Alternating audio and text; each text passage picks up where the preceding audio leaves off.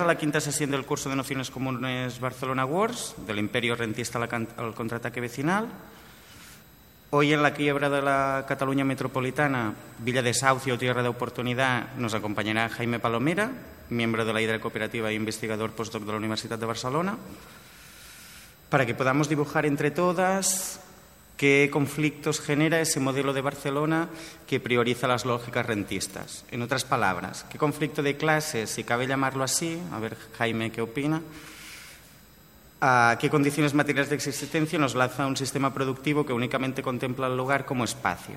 Usando la distinción que hace Jaime en el Vimeo, que está colgado en la web que presenta la sesión de hoy, es decir, que contempla esos lugares donde vivimos, habitamos, como espacio infinitamente mercantilizables, que solo sirven para ser eternamente expoliados. Y la cuestión sería un poco poder discernir qué particularidades y relaciones tienen tanto en Barcelona como en sus periferias estos procesos, si es que las tienen.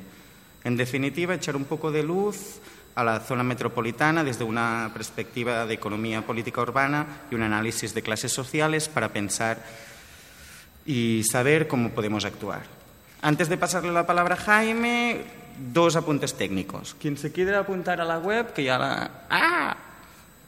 Ahora Jaime vuelve a poner el wifi, por si queréis tener el wifi. Y básicamente que como somos unos adictos a que el conocimiento se extienda por todos los sitios, que grabaremos las sesiones. Y que cuando empecemos el diálogo, pues que vigilad con el micro, para que no lo tengáis muy lejos. Y que si alguien quiere ir al baño, está aquí mano izquierda. ¿Vale? Y con esto le paso la palabra a Jaime. Vale, muchas gracias. Bueno, en esta sesión la idea es, como decía Yura, recuperar un poco el análisis de la economía política de la ciudad, como hemos venido haciendo en el curso. Intentaré dialogar con las sesiones anteriores, recuperando algunas de las ideas que han ido emergiendo. Si hablamos de Barcelona como ciudad de rentas, como ciudad que se articula alrededor de un modelo basado en las rentas inmobiliarias, que es un poco la hipótesis del curso, o por lo menos donde esas rentas inmobiliarias juegan un papel fundamental en el modelo económico de la ciudad, modelo económico y social, entonces tenemos que ver no solo el modelo económico, como hemos venido haciendo, sino también pensar en qué composición de clase tiene la ciudad, o sea, cuál es la estructura de clases en el territorio. Y eso es lo que vamos a intentar hacer hoy un poco. Para hacer eso, la idea es que empezaré recuperando este término de gentrificación que ha aparecido en algunas sesiones, problematizándolo un poco para aclarar quizá algunas de las cuestiones que han ido saliendo, y pasaremos del centro urbano a la periferia. Precisamente el problema de la gentrificación es que en un lugar como Barcelona, por los propios límites del término, se circunscribe al centro de la ciudad y no nos permite entender cuál es el modelo de la economía política en el territorio más allá de su centro. Entonces, empecemos un poco con este concepto de gentrificación. Gentrificación es un concepto anglosajón y la idea fundamental, que ya salía en la primera sesión, es la idea de que hay la sustitución de una clase social por otra clase social y que eso, en un espacio concreto, y que eso genera una pérdida de carácter al barrio. El barrio pierde el carácter que tenía y se convierte en otra cosa. Yo lo que voy a argumentar ahora es que en Barcelona lo que se produce, más bien, en lugar de una sustitución de una clase social por otra, excepto en algunos lugares, lo que se produce a nivel ciudad es una transformación del espacio de vida para convertirlo en un espacio de extracción de rentas, en una máquina que produce rentas inmobiliarias. Eso no necesariamente implica que una clase social sea reemplazada por otra. Entonces, la primera cuestión es, ¿por qué no hay gentrificación, por ejemplo, como la puede haber en América, o bueno, no solo en Estados Unidos, sino en Canadá, en Inglaterra, en general en el mundo anglosajón? Porque Barcelona no es una ciudad global. Esto es una cosa que salió en la sesión que dio Rubén Martínez, él lo lanzó. Yo voy a intentar ahora hablar de por qué Barcelona no es una ciudad global y por qué a partir de ahí podemos entender por qué lo que se da aquí no es exactamente la gentrificación como se entiende en muchos otros lugares del mundo. ¿Quién lanza el concepto de ciudad global? Bueno, lo lanzan varias personas, pero quien lo populariza más es Saskia Sassen.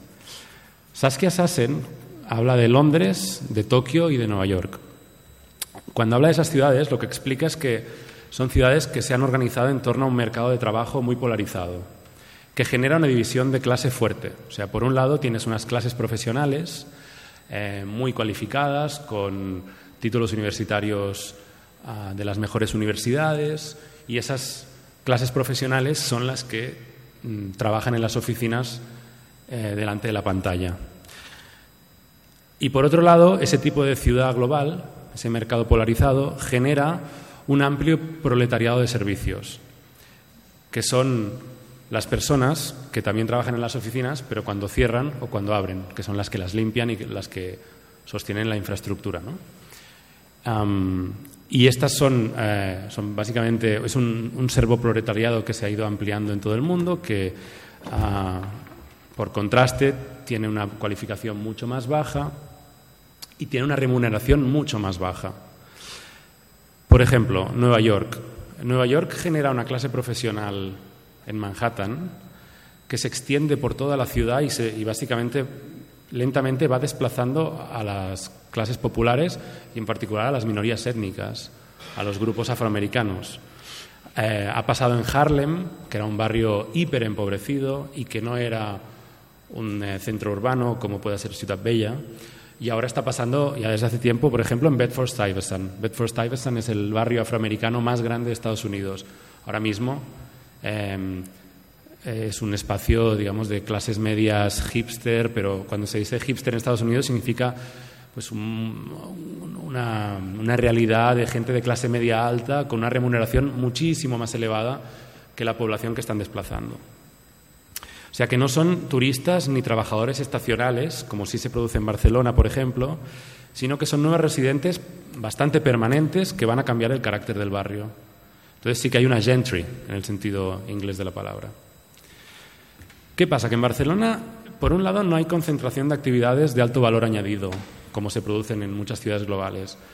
Es que en realidad no es ni Nueva York, no es ni Los Ángeles, pero es que no es ni Chicago ni tampoco Minneapolis. Minneapolis, os hablo de una ciudad media americana, son ciudades que generan campus universitarios y atracción para las grandes empresas globales que desde esos espacios controlan la economía regional, global, etcétera. El 22@, que es el barrio del que hablaremos en la siguiente sesión, el 22@ fue un intento por entrar en esa especie de economía del conocimiento, y hasta ahora con resultados por lo menos ambiguos. Entonces, aclarado eso, en realidad lo que tenemos que ver es que Barcelona se parece mucho al resto del Estado. La población no está estratificada tanto por tipo de profesión, es decir, como decíamos antes, no es que unos tienen una profesión altamente, digamos, con una cualificación determinada que les permite tener gran remuneración y otros lo contrario, sino que el mercado laboral y la sociedad está estratificada por tipo de contrato laboral. Eso tiene que ver con las desregulaciones laborales que vienen sucediéndose desde los años 80, que hace que en la mayoría de los segmentos del mercado laboral haya una separación fuerte sobre todo entre generaciones según el tipo de contrato laboral, y suele ser independiente de la formación. Lo que cuenta es si tienes contrato de permanente o tienes contrato más precario. Eso es lo que va a definir tu salario y tu posición en el mercado, y eso te va a generar una posición en la jerarquía social. No es ningún secreto que la precariedad laboral es súper fuerte entre las generaciones más jóvenes particularmente, y también entre las mujeres y entre las minorías étnicas. Por eso en Barcelona y en el resto del Estado se da una situación curiosa, como que en otros lugares no se entiende, como que un ingeniero bioquímico pueda percibir un salario igual o menor que el de un albañil de la construcción, o que un profesor de universidad o un periodista cobren menos que un operador de planta. Esto lo que produce es una realidad muy diferente, ¿no? Mucho más heterogénea. La composición de clase de las ciudades es, digamos, por lo menos más compleja, más ambigua. Y aquí, bueno, lo lanzo un poco como hipótesis, no acabo de tenerlo del todo claro, pero yo creo que las diferencias entre lo que sería clase media y clase trabajadora en nuestro contexto pasa mucho más por el capital social y el capital cultural. ¿Qué quiere decir? Pasa mucho más por, básicamente, dónde estudias, en qué escuela, en qué ámbito escolar y a quién conoces. Entonces, quizá serás un precario, pero lo que te diferenciará es ciertos contactos y ciertos gustos estéticos, culturales, que te darán acceso, por lo menos, a espacios sociales dentro de la jerarquía social un poco más distinguidos. Todo esto para decir que en realidad, cuando se habla de gentrificación en los países de los que hemos tomado esa palabra, porque es una palabra heredada, anglosajona, se piensa mucho en ese modelo muy dualizado. Es un modelo dualizado de sociedad que aquí si sucede, es mucho más complejo y que en realidad tiende a no suceder en la misma línea. Por eso es mejor, para mí, hablar de mercantilización del espacio, o por lo menos, si hablamos de gentrificación, no es un problema con el término. Si hablamos de gentrificación, que entendamos que tiene que ver con una mercantilización del espacio, que no tiene que ver tanto con que una clase social muy adinerada va a desplazar a otra y se va a convertir en los nuevos residentes de un barrio, exceptuando zonas de Ciutat Vella, como la Rambla del Raval y Rubadós, donde se pueden haber producido procesos de ese tipo, sino que lo que se produce es una transformación del espacio en un sentido más amplio. Y esto lo habíamos visto en alguna sesión previa. De lo que se trata es de aprovechar las cualidades de la ciudad, lo que se llamaría el valor de uso, aquello que hace que la ciudad tenga unas cualidades determinadas, que sea un lugar único, que no todas las ciudades sean iguales, ¿no? Que Barcelona tenga algo que atrae a la gente. Por algún motivo la gente se enamora de Barcelona aún hoy, a pesar de su progresiva mercantilización.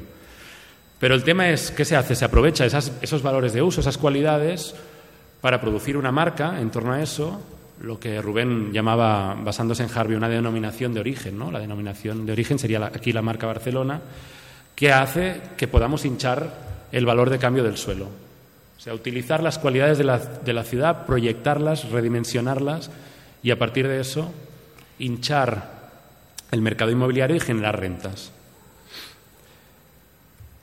En nuestro contexto, yo creo que el mejor trabajo que existe hasta la fecha es el de Jaume Franquesa, que tiene un libro que se llama Urbanismo neoliberal, negocio inmobiliario y vida vecinal, que se basa en el caso de Palma de Mallorca.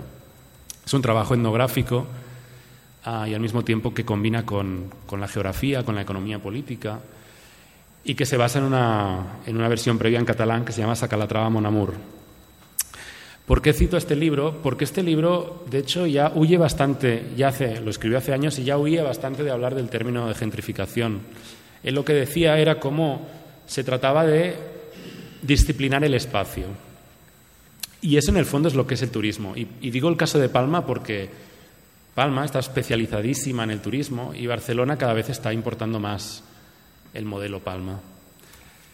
El modelo Palma es el del turismo y el turismo fundamentalmente consiste en disciplinar el espacio para convertirlo en una postal turística que genere atractivo entre posibles turistas, entre residentes estacionales, etcétera, que quieran gastarse lo que haga falta para estar ahí unos días, una temporada, etcétera. Claro que en los últimos tiempos la expansión del alquiler vacacional a pequeña escala ha tenido un fuerte impacto. Veamos ese impacto en estos dos mapas que os mostraré ahora sobre viviendas de uso turístico y de viviendas ofertadas en Airbnb. ¿Qué vemos fundamentalmente aquí? Lo que se ve es que estos son aquí en el centro de la ciudad, como una mancha de aceite, podéis ver en rojo la concentración de viviendas de uso turístico. Aquí, en estos mapas, tenéis la concentración de viviendas ofrecidas en la plataforma Airbnb. Lo que se ve es que este modelo turístico, en el caso de Barcelona, esta mercantilización extrema de la ciudad, se produce en el centro. Te marchas un poco del centro y la concentración de viviendas de uso turístico disminuye radicalmente. Es decir, la turistificación no se extiende a la periferia. En la periferia de la ciudad hay otro tipo de dinámica. Es un fenómeno del centro. De hecho, hay 10 barrios de la ciudad donde no hay ni siquiera una sola vivienda de uso turístico, por lo menos registrada, con licencia.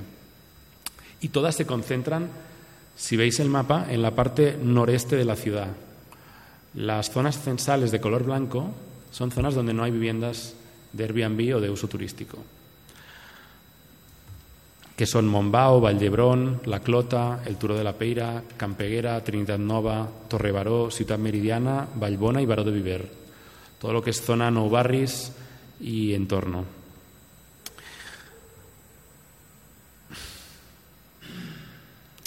Entonces, ¿por qué estamos mostrando este mapa?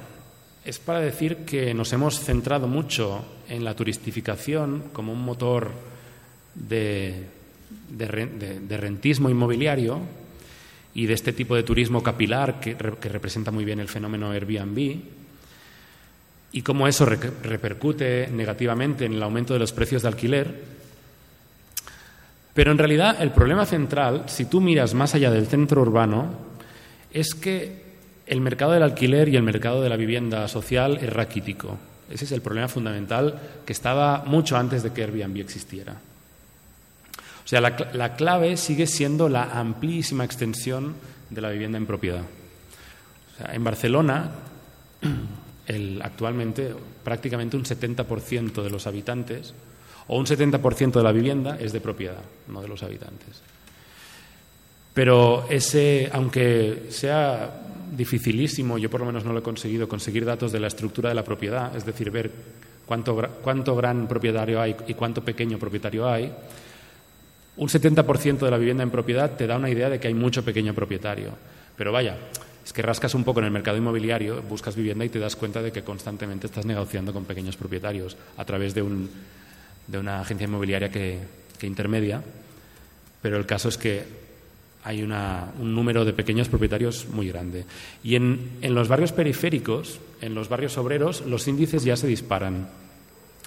Siempre me gusta dar como ejemplo el caso de Ciudad Meridiana, un barrio que es el más pobre de la ciudad, no hay alquiler turístico, o de los más pobres de la ciudad, no hay alquiler turístico, pero en cambio las tasas de propiedad llegan prácticamente al 90%.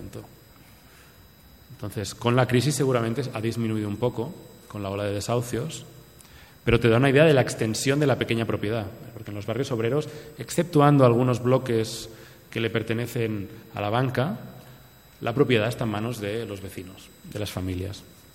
De hecho, un estudio de SADE reciente sobre el impacto social y económico de las viviendas de uso turístico decía que 2 de cada 3 arrendadores de vivienda turística son pequeños propietarios que alquilan su vivienda para mejorar la economía familiar. Yo he estado mirando en el estudio y hay algunas cosas que me chirrían, pero el dato es interesante. O sea, el estudio saca que 2 de cada 3 personas que alquilan son propietarios de esa casa. A veces es la primera vivienda, a veces es la segunda, o sea, una segunda propiedad, y que la alquilan para generar ingresos extra domésticos que complementan los del salario.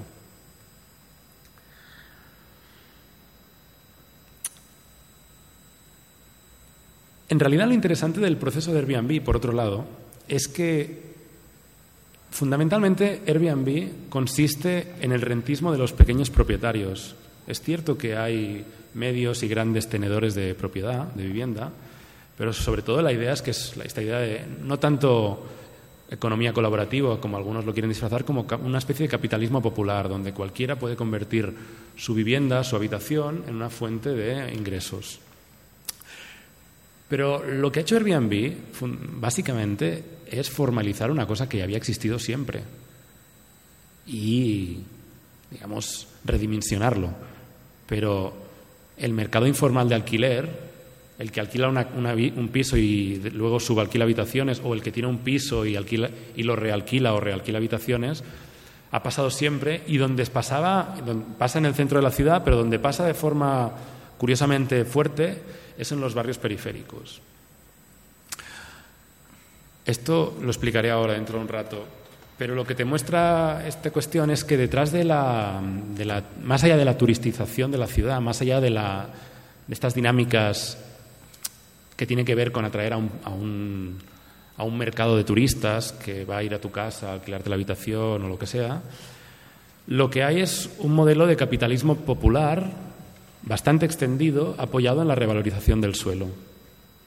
Para una parte aún muy importante del espectro social, del cuerpo social, el bienestar de tu familia depende del valor de tu propiedad.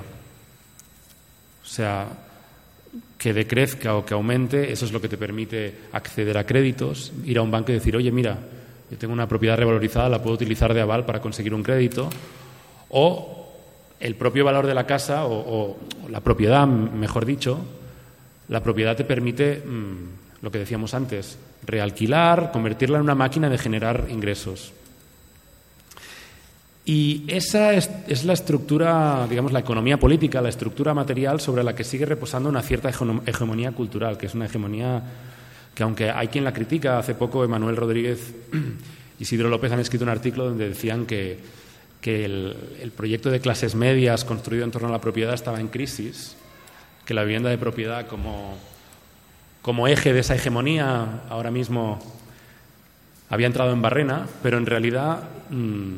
Bueno, mi opinión es que si uno habla un poco precisamente con aquellos que supuestamente están sufriendo la mayor de las crisis en los barrios obreros, uno se da cuenta de que la vivienda en propiedad sigue jugando un papel fundamental. Para aquellos que no lo han perdido, por supuesto, que no son pocos. Entonces, después de esta larguita introducción, nos desplazamos a la periferia para ver ¿por qué? Porque creo que ahí es donde mejor se puede ver la extensión de este tipo de capitalismo popular muy basado en la revalorización de la propiedad y del suelo.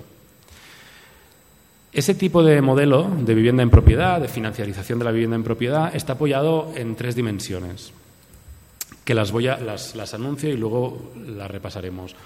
Una es el Estado.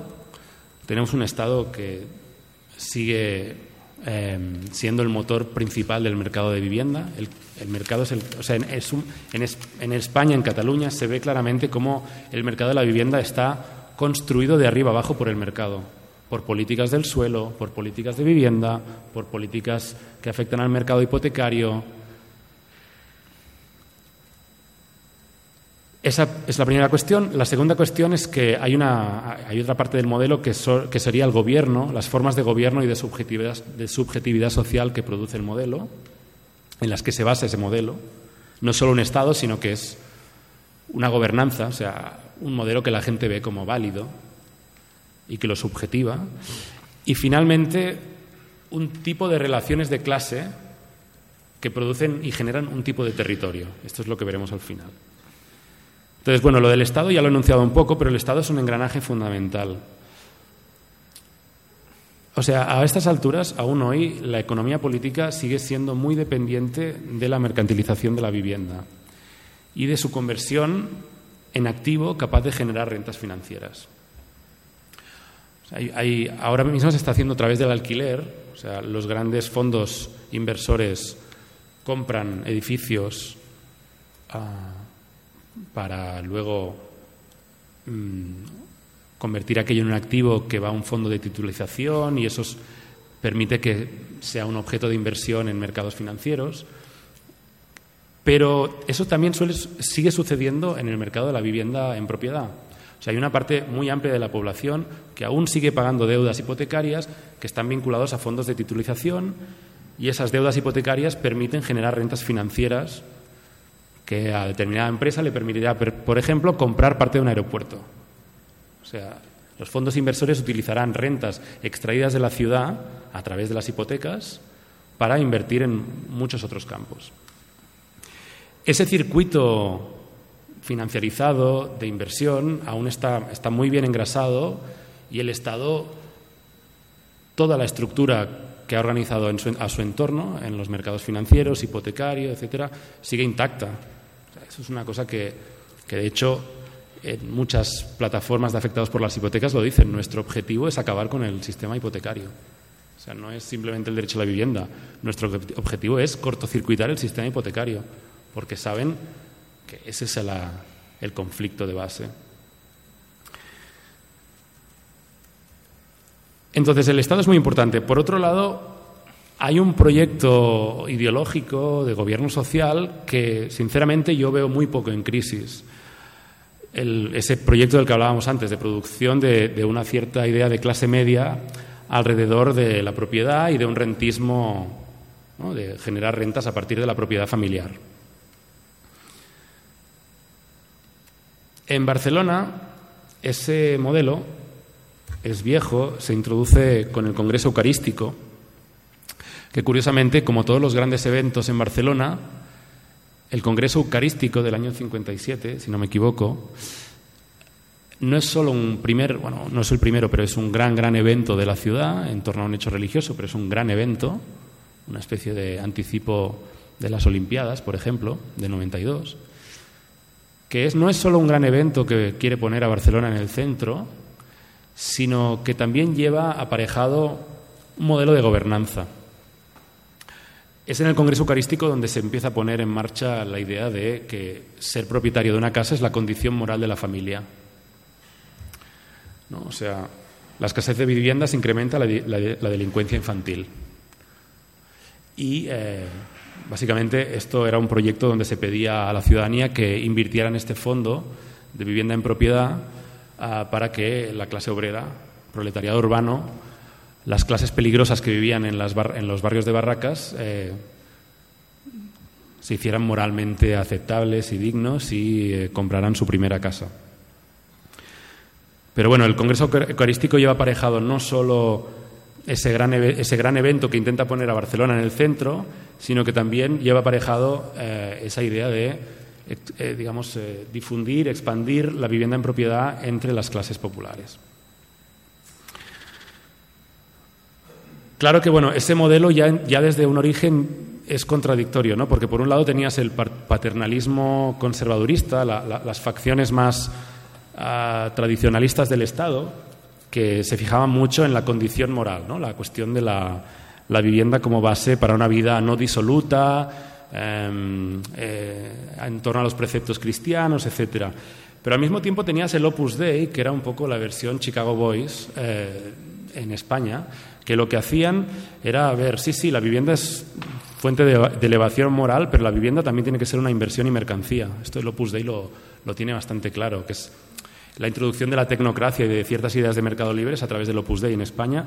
Y curiosamente el mercado de la vivienda y del suelo será uno de sus objetivos a atacar.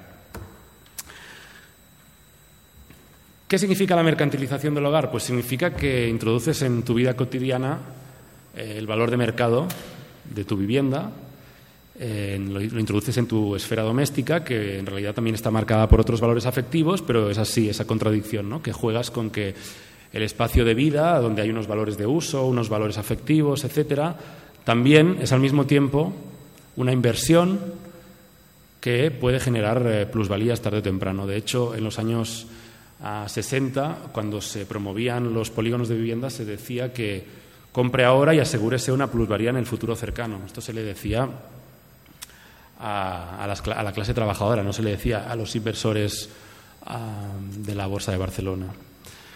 Y que en realidad es una especie de prefiguración de un capitalismo popular que, ya digo, que consiste en ver a los bienes como inversiones financieras que, sinceramente, yo no veo tan en crisis. Y seguramente es donde tenemos que trabajar más. Pero ¿qué pasa? Que además la compra de un piso empieza a jugar un papel central en las estrategias de reproducción. Entonces, por ejemplo, aún hoy la vivienda en propiedad es una forma de seguridad en la jubilación. El no perder un techo, ¿no? Frente a un mercado del alquiler inasequible, el tener una vivienda en propiedad te da una seguridad. También una forma de herencia para los hijos. De hecho, seguramente si la ideología de clase media sigue muy viva es porque hay una parte muy importante de las generaciones más jóvenes que esperan, que tienen, aunque no se diga, que esperan y tienen como perspectiva heredar la vivienda de los padres y que algún día, cuando el mercado de la vivienda se recupere, seguramente poder venderla, poder realquilarla, poder convertirla en una habitación en un Airbnb, etcétera.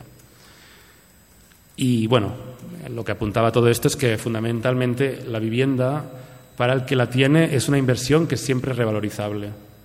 Siempre hay la esperanza. Yo vengo de hacer trabajo de campo de Tarragona, en Campo Claro. Campo Claro es un barrio estigmatizado históricamente. Es un equivalente prácticamente a la Mina de Barcelona. Al lado de Campo Claro sufre una crisis brutal. Hay bloques de viviendas donde la mitad de los vecinos han sido desahuciados y ahora están ocupados de forma informal, ilegal. Y los pisos se han desvalorizado de forma muy exagerada.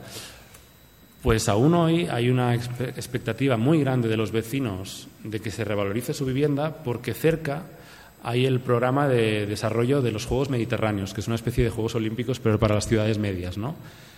Tarragona, de hecho, lo han tenido que posponer un año porque no hay financiación para ello, pero Tarragona tiene como uno de los objetivos grandes de ciudad es este gran evento a escala más reducida, que son los Juegos Mediterráneos, que tendrían lugar en una zona próxima a los barrios obreros de la ciudad. Y la población de Campo Claro, que es el barrio más cercano, cuenta con eso, con ese gran evento, porque piensan que eso va a generar, como hablábamos en la sesión con Rubén Martínez, ¿no? unas rentas de monopolio, unas rentas del suelo que van a aumentar y que va a generarle una revalorización de su propia vivienda.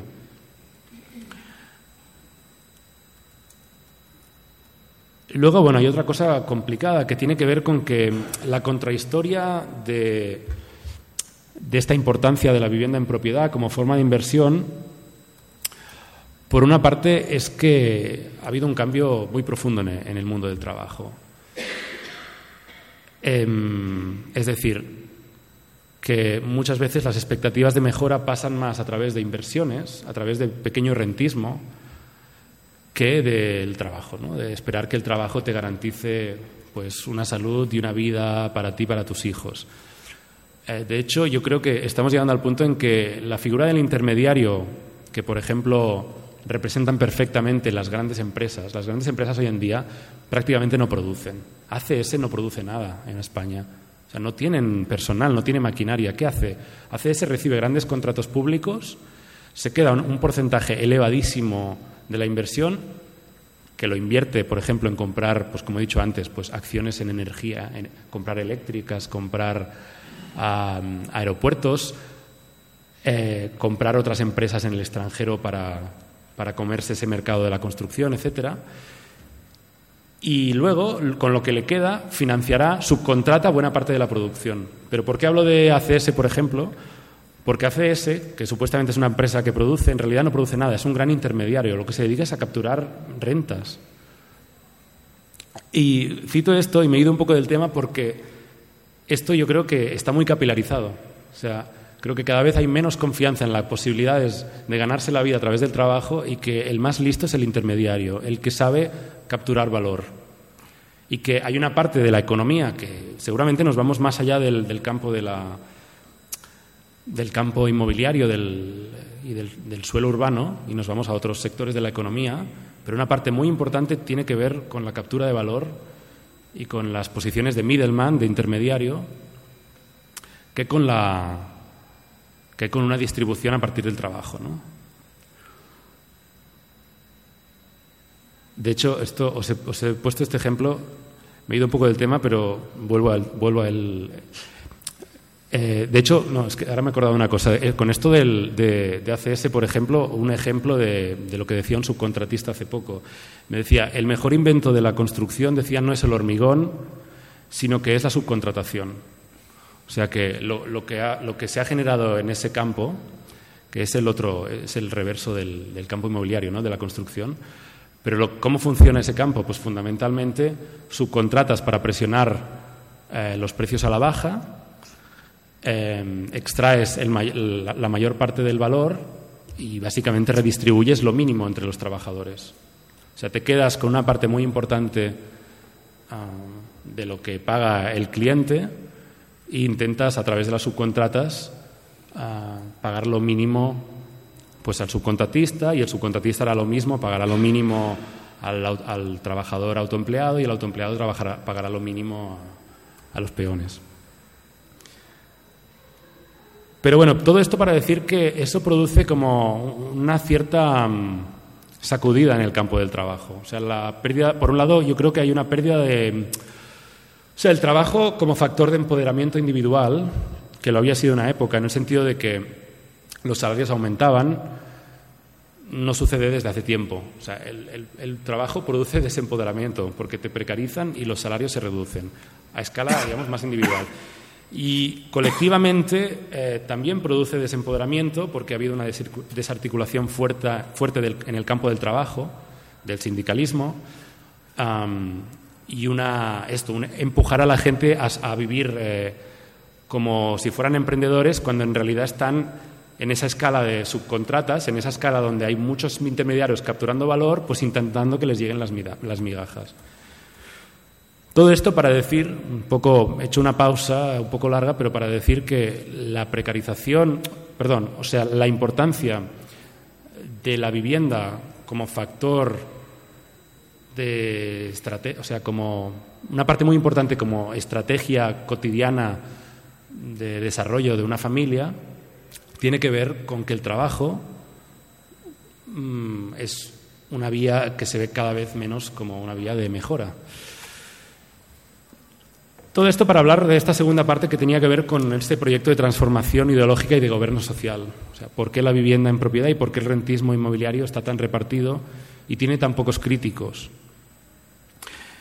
Y la tercera parte tiene que ver con entender que este modelo tiene una composición de clase también particular en el territorio. O sea, ha habido un proceso de transformación urbana y residencial de todo el ámbito metropolitano y de las periferias en los últimos 30 años que son dinámicas de clase, que hay unas determinadas relaciones de clase social operando ahí. Por una parte, ¿a quién tenían como objetivo los bancos? Las entidades financieras, el principal objetivo para revalorizar los barrios periféricos era la población más pobre e inmigrante. De hecho, muchas agencias inmobiliarias en los últimos años se especializaron en inmigración, lo decían ellos. Nosotros somos especialistas en inmigración y hacemos lo que el Estado no hace. Les damos una vivienda, porque el Estado no hace vivienda social, nosotros les damos una hipoteca, les ayudamos a encontrar una buena casa, etcétera. ¿Y qué hacían? Fundamentalmente los canalizaban hacia los barrios periféricos, hacia los barrios más marginales, hacia los barrios en los que la mayoría de los que estamos aquí seguramente, aunque no lo queramos decir, pues no iremos a vivir o no tenemos ganas de vivir.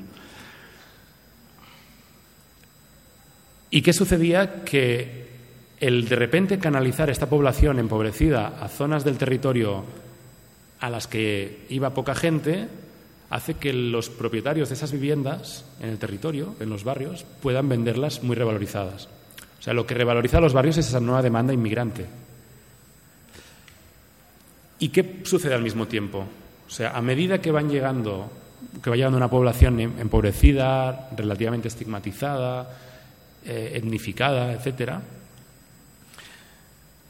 hay un proceso de suburbanización, es decir, que las clases trabajadoras que pueden vender su vivienda, clase trabajadora blanca, se muda a los barrios, a los nuevos barrios que se construyen más allá, en la periferia ya, la segunda y tercera corona metropolitana, y también a las urbanizaciones.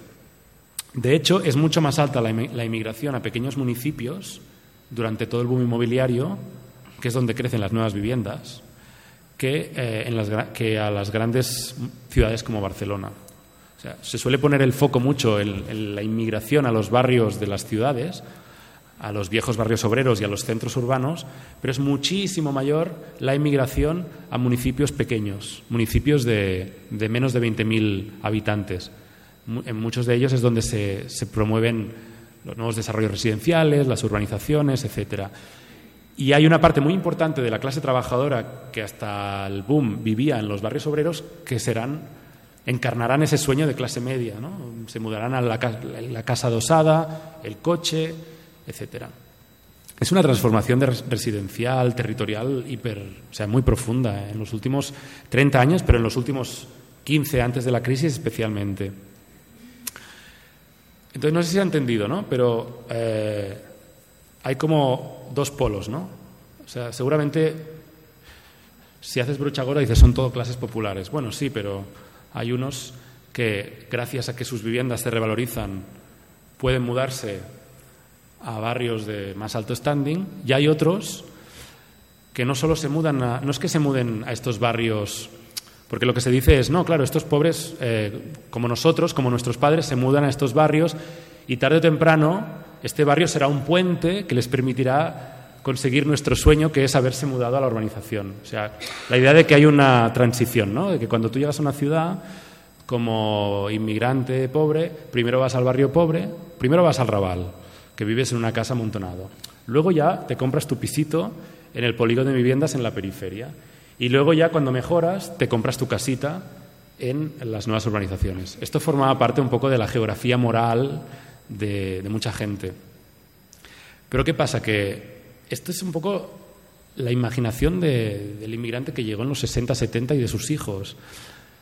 Pero la población pobre, inmigrante, que ha llegado en los últimos 20 años al país y a Barcelona, que se va instalando, se encuentra en una situación muy diferente.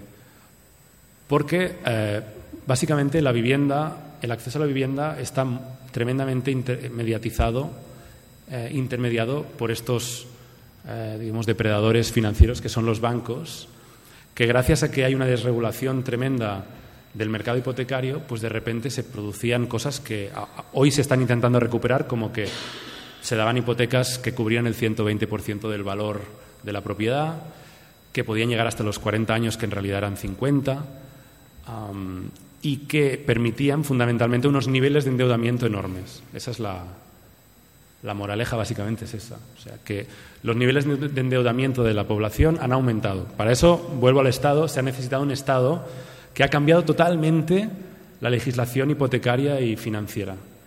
Primero, para permitir que la gente se pueda endeudar mucho más, y segundo, para que los bancos luego puedan comprar, o sea, con esa deuda de la gente, esas hipotecas, que las puedan vender a otros bancos, a otros fondos inversores, que sean objeto de inversión y de especulación. ¿Qué sucede? Que eso produce que esas nuevas minorías étnicas que ahora mismo vienen en los barrios obreros empobrecidos, yo lo llamo, digo que esas nuevas minorías están en un proceso de periferización. Me gusta llamarlo periferización, aunque sea un palabra un poco pesadote. Pero básicamente la idea es que no solo ya eran periferias, sino que sufren una periferización constante porque las hipotecas les empobrecen. Es una relación de explotación financiera, que son hipotecas hiperelevadas, que tienen tasas de interés abusivas, y además que con todo eso, eso por un lado que ya se producía durante el boom, y por otro lado que durante la crisis la caída del valor de la vivienda, del precio de la vivienda, produce que básicamente el principal patrimonio de las familias se deprecia, o sea, que pierda su valor. Entonces, todo eso son dinámicas de empobrecimiento de las unidades domésticas, de las familias. Para resumir, entonces, lo que vemos en este territorio son diferentes conflictos de clase. Y conflictos de clase que me permiten, lo planteo así más que en términos de gentrificación, que nos permiten entender mejor lo que pasa. Por un lado, tenemos un conflicto muy claro entre propietarios empobrecidos, de los que hablaba ahora, y bancos, que es un conflicto de escala transnacional. Eso la plataforma de afectados por la hipoteca lo ha sabido leer muy bien, porque la plataforma de afectados por la hipoteca no solo trabaja en el ámbito de ciudad, sino que también lo hace en el ámbito de Generalitat de Cataluña, Gobierno de España y Unión Europea, porque sabe que las deudas de esos pequeños propietarios que se enfrentan a esos bancos que les explotan y les absorben recursos, ahora mismo están en manos de terceros inversores en el espacio internacional, por lo menos europeo. O sea, entre propietarios pobres y bancos. Otro conflicto de clase profundo es entre propietarios empobrecidos y sus inquilinos. Yo digo que, o sea, seguramente en términos marxistas clásicos nadie lo llamaría lucha de clases, pero la lucha cotidiana que se da entre el que tiene una hipoteca y el que está alquilándole una habitación es ardua, o sea, es jodida. El que tiene que pagar la vivienda depende de las personas, de los mini inquilinos que tienen las habitaciones, le paguen una parte, o sea, le paguen el alquiler de esa habitación para que esa persona pueda pagarle al banco. O sea, que es una estructura piramidal. Ese propietario está enfrentado con el banco, pero también está enfrentado con las personas a las que está realquilando habitaciones. Y en realidad lo que se produce es que cuanto más efectiva es la opresión del propietario sobre los que le pagan un alquiler por una habitación, más efectiva es su capacidad de pagarle al banco. Entonces es una especie de tragedia, básicamente. Y lo que sucede es que en esos conflictos cotidianos entre propietarios y pequeños inquilinos que subalquilan habitaciones, en esos conflictos a menudo, o sea, básicamente lo que está pasando es que en esos conflictos se está metabolizando la explotación financiera a la que los someten los bancos. O sea, el origen de la cuestión es que el banco te somete, es un terror material porque tienes que pagarle una deuda determinada a unos intereses determinados, pero también es moral porque el propio banco, los directores de oficina les dicen a los propietarios, por ejemplo, si no pagas vas a poner en problemas a tu primo, a tu hermana, a la persona que te avaló, porque son muy conscientes de que hay redes de avales. También utilizan el terror, o sea, la forma de terror más habitual es decirle a la persona que tu hijo, si tú no pagas, tu hijo heredará, o tu hija heredará la deuda. Que eso es complicado, no necesariamente. O sea, no por definición, o sea, tú puedes perfectamente no heredar una deuda. Para heredar una deuda has de aceptar una herencia, tiene que haber una herencia, por escrito o de facto. O sea, si no es por escrito, es verdad que si tú sigues viviendo en casa de tus padres, el banco en un juicio puede decir que de facto habías heredado la casa. Eso es verdad. Pero no necesariamente tienes que heredar una deuda. Puedes negarte a heredar la deuda, básicamente negándote a heredar las propiedades de los padres o de quien sea.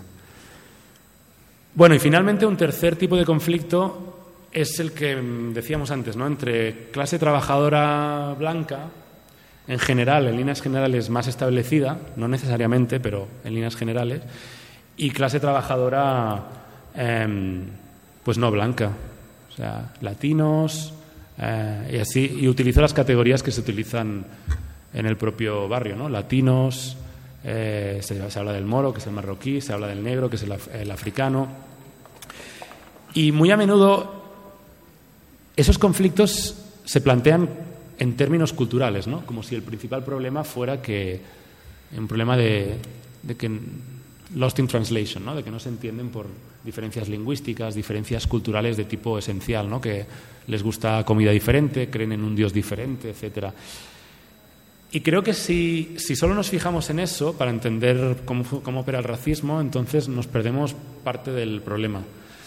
El problema también tiene que ver con la cuestión volvemos al mercado inmobiliario y a lo que decíamos, que hay una clase trabajadora blanca mayoritariamente propietaria que si no ha adquirido la propiedad está pagando una hipoteca, y hay una clase trabajadora, fundamentalmente minorías étnicas, que son la mayoría que está en situación de impago o que ha sido desahuciada ya. Hay muchísimas minorías étnicas, o sea, grupos de hijos de inmigrantes e inmigrantes de los últimos 20 años que están pagando la hipoteca, pero en el espacio de vida de los vecinos, por ejemplo, se visibiliza mucho que los que se ven obligados a ocupar muy a menudo, son las minorías étnicas.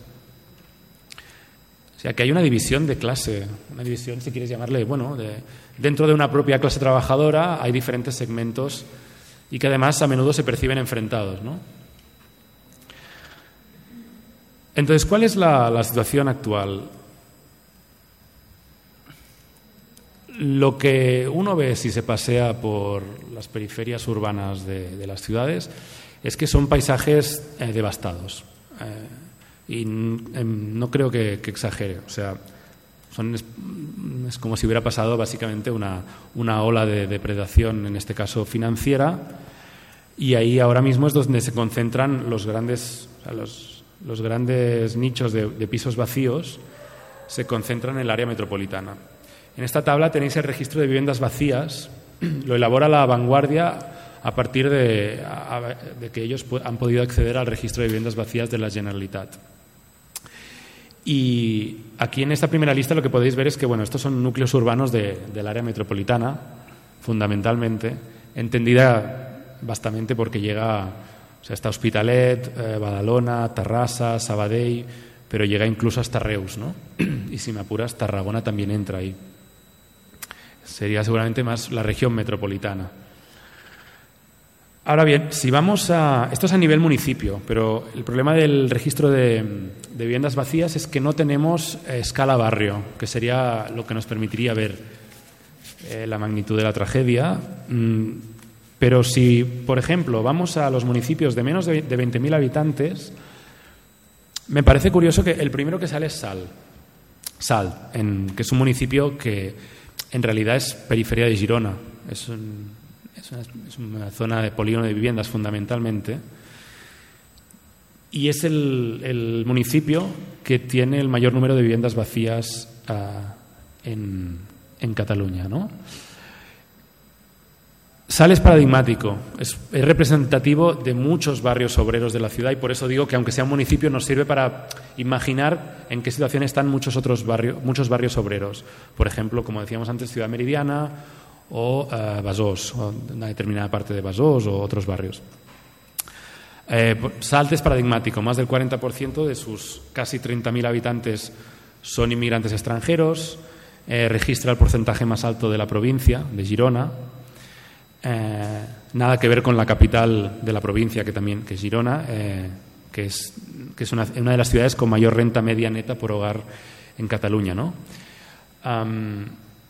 Esto para darnos una idea de cuál es uno de los problemas fundamentales. O sea, la vivienda vacía lo que te demuestra es que es una cristalización o encarna en el espacio este proceso de depredación financiera que se ha producido en los últimos años. Diferencias también con el centro. En el centro urbano, la turistificación y la presión sobre el mercado del alquiler está haciendo, porque mucha gente no puede comprar vivienda, aunque se sabe por encuestas que mucha gente querría comprar vivienda, todo eso hace que el valor del suelo suba en el centro, que es lo que veíamos un poco antes. Pero en el territorio metropolitano y especialmente en estas zonas periféricas, obreras, este régimen de acumulación inmobiliario articulado en torno a las rentas del alquiler opera mucho menos. Entonces, intentaré resumir rápidamente qué tipo de situaciones tenemos. Por un lado, hay una mayoría de pequeña vivienda en propiedad. La mayoría de los vecinos tienen vivienda en propiedad que está muy depreciada. O sea, la vivienda de segunda mano, especialmente en el territorio metropolitano, sufre la mayor deflación de precios. O sea que, aunque como decía, una mayoría de una parte muy importante aún hoy de la clase trabajadora tenga la expectativa algún día de rentabilizar o sea que la vivienda aún sigue siendo un valor muy importante, no solo de uso sino de cambio, de mercado. El problema es que ahora mismo no pueden aumentar su bienestar vía rentismo, ¿no? A través de realquilar. Exceptuando este tipo de situaciones de estos grupos de minorías étnicas que realquilan, la mayoría blanca, obrera, no puede hacer eso. Y además no hay unas máquinas institucionales como la que tiene el centro de Barcelona, que siempre es que convierte la ciudad en un gran escaparate, que fabrique marketing en torno a esas periferias desvalorizadas, o sea, que las haga atractivas. No digo que necesariamente queramos ir hacia ahí, pero digo que necesitamos ver eso para entender que hay zonas de la ciudad donde ni siquiera esas formas de rentismo se pueden practicar, por lo menos no como se hace en el centro. Luego hay una parte importante de la vivienda que está en manos de los grandes tenedores, aquellos grandes bancos que absorbieron a cajas de ahorros que fueron rescatadas a través del Estado público, ¿no? A través del Estado con dinero público. Esas viviendas están mayoritariamente en venta pero porque los bancos las quieren vender, pero en última instancia se ven forzados a hacer alquiler social. Y por otro lado, las periferias ahora mismo se ha convertido en un espacio que no había pasado en épocas anteriores de olas de desahucio recurrentes. O sea, primero tuvimos la gran ola de desahucios por impagos hipotecarios que empieza en el 2008 e incluso antes de que emerja la plataforma de afectados por la hipoteca y que el movimiento por la vivienda, digamos, florezca, como lo hizo, entre 2008 y 2010 hay una primera gran ola de desahucios silenciosos que luego se siguen sucediendo, van reduciendo y a partir del 2015 se vuelven a disparar. Pero ahora ya no son desahucios por impago hipotecario, sino que son desahucios de personas que ya habían sido desahuciadas y que ahora están ocupando como modo de vida. Todo esto no sé si os resulta tedioso, pero es un poco para entender un poco la situación de agitación y de constante sacudida en el campo residencial y en el campo de vida del barrio a las que están sometidas bastantes espacios, digamos, del campo metropolitano, ¿no? Bastantes barrios.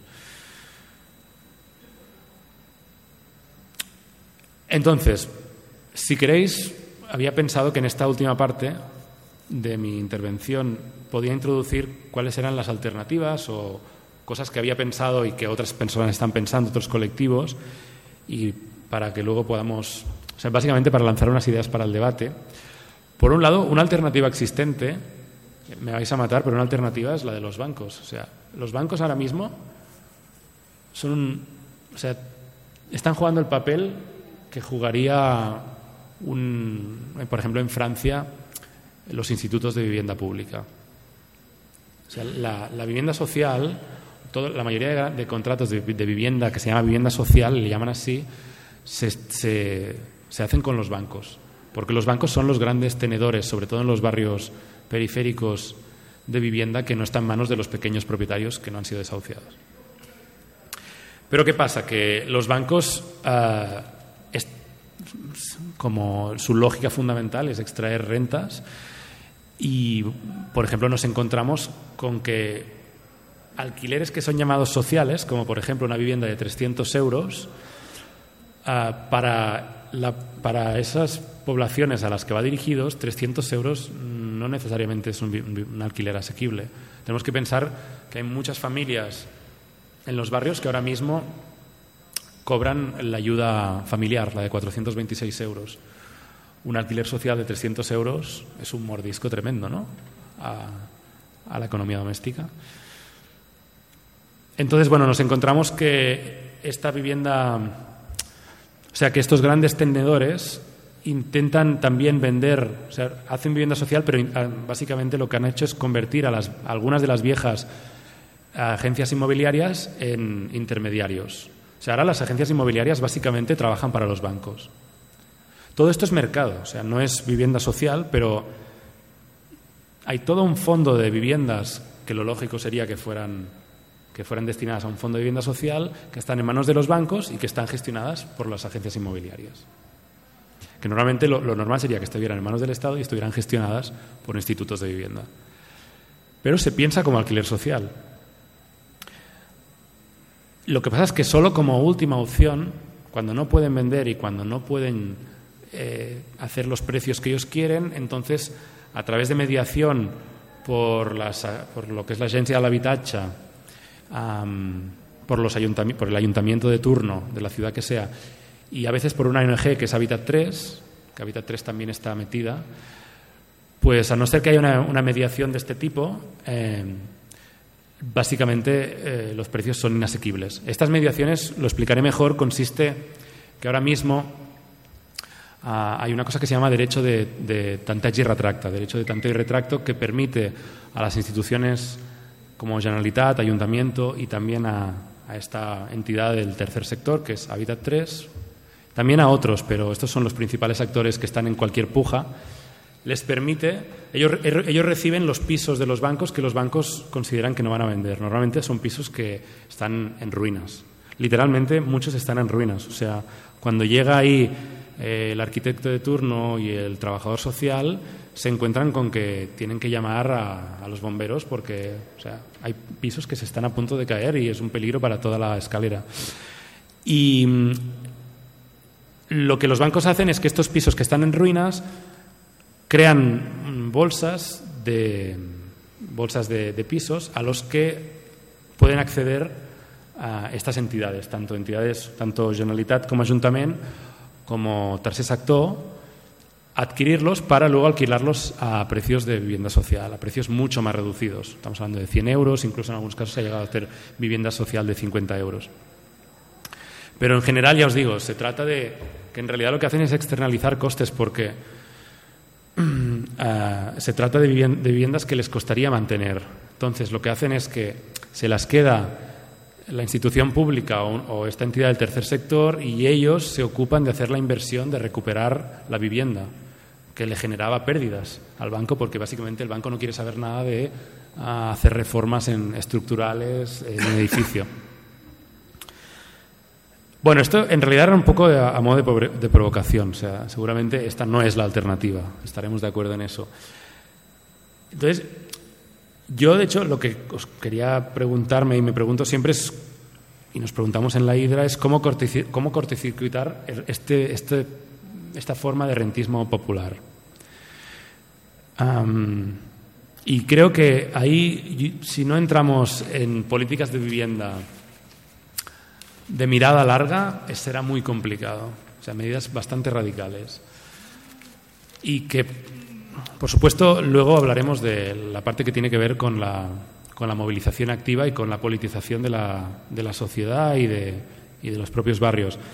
Pero ahora mismo, desde las instituciones en las que se puede hacer, se pueden lanzar políticas de vivienda probablemente incluso más atrevidas de lo que se han lanzado hasta ahora.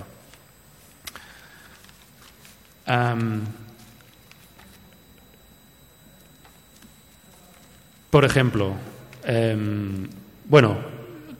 reconociendo que ha habido una política municipal importante como la que se ha empezado a aplicar aquí en Barcelona, que es que ahora, como sabéis, el ayuntamiento a los bancos que estén en posesión de vivienda vacía y que no la pongan en el mercado los pueden multar con multas de hasta 315.000 euros.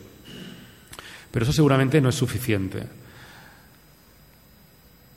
Nos encontramos que el precio del alquiler no se puede tocar. Pero claro, el precio del alquiler es un problema que no se puede regular, o por lo menos esto es lo que nos dicen, que es una cosa que depende de Generalitat y de Estado. Pero en realidad, si pensamos en estos barrios donde la vivienda en propiedad es tan dominante, el alquiler, regular el alquiler soluciona alguna cosa. Porque, bueno, lo que no he dicho es que el problema fundamental, supongo que se intuía, el problema fundamental es que, en realidad, lo tenía que haber dicho antes, estas viviendas vacías, a la hora de la verdad, excepto casos raros, ninguna de ellas está vacía. A no ser que sea un bloque en un páramo, una zona desolada, totalmente desconectada de la ciudad, la mayoría de pisos vacíos, supuestamente vacíos en el registro, paseados por cualquier barrio, preguntad o mirad la actividad en los pisos, incluso veréis como en muchas ventanas las tapias, se puede ver el resto de tapias, se puede ver cómo se ha entrado por la fuerza en los pisos. Esto para deciros que de hecho el problema ahora mismo es que hay una parte muy importante de la población que no puede acceder a la vivienda, que por lo menos parece que no puede acceder a la vivienda y que está ocupando. Y no solo ocupan gran propiedad, sino también pequeña propiedad. Esto en conversaciones con trabajadores sociales, con vecinos, con entidades. Hay una parte importante en los barrios, ahora mismo de ocupación de pisos, que es pequeña propiedad. En muchos casos son pequeños propietarios que tienen su vivienda vacía desde hace muchos años. Hay grupos organizados en los barrios que se dedican a identificar, en cuanto ven una vivienda vacía, miran a lo largo de una semana si hay alguien que entre o sale, lo comprueban, entran al edificio y tal, y cuando ven que no hay nadie, pues la ocupan y además lo convierten en un pequeño negocio, también una forma de extraer un tipo de No, bueno, no sería una renta porque hay un trabajo, ¿no? Que es romper la puerta, cambiar el candado, etcétera. Pero eso es una lógica que opera de forma fuerte en los barrios. Esto lo decía porque el problema regulando los precios del alquiler, no sé si solucionaríamos este problema fundamental que tenemos. Yo creo que una política de vivienda verdaderamente ambiciosa y que cambie la ciudad, que de alguna manera cortocircuite ciertas formas de rentismo tal y como están ahora, se tiene que dar no en el mercado, sino en el parque público. O sea, en el mercado vamos a perder. Una batalla, o sea, dar la batalla dentro del mercado y regular el mercado me parece, por todos los límites que estamos encontrando, enormes. ¿Y cuál es la forma clásica, la forma, en el fondo, nada revolucionaria, muy socialdemócrata? La forma de competir con el mercado, de alguna manera, era extender lo público. Tenemos varios ejemplos en ese campo, ¿no? Por un lado, o sea, de formas alternativas al mercado. Por un lado, tenemos el nuevo cooperativismo en torno a la vivienda, tenemos el ejemplo de la Borda en Barcelona, solo que creo que lo hemos comentado en alguna sesión, que tal y como se ha configurado no es una opción asequible para las clases populares depauperadas y en situación mucho más desfavorecida de la que estamos hablando. O sea, tener que poner un primer capital en la cooperativa de 15.000 euros o incluso, aunque fuera mucho menos, es totalmente imposible. Entonces, el cooperativismo puede servir, pero no lo vería como una alternativa para los barrios. Por lo menos ahora mismo, a no ser que haya un cambio de política de Estado y por ejemplo, como se hizo en Uruguay o como se hizo en Dinamarca, y que el propio Estado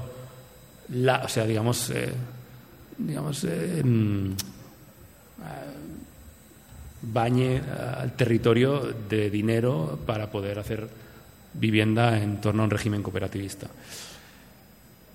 El otro elemento más clásico es el de la vivienda social.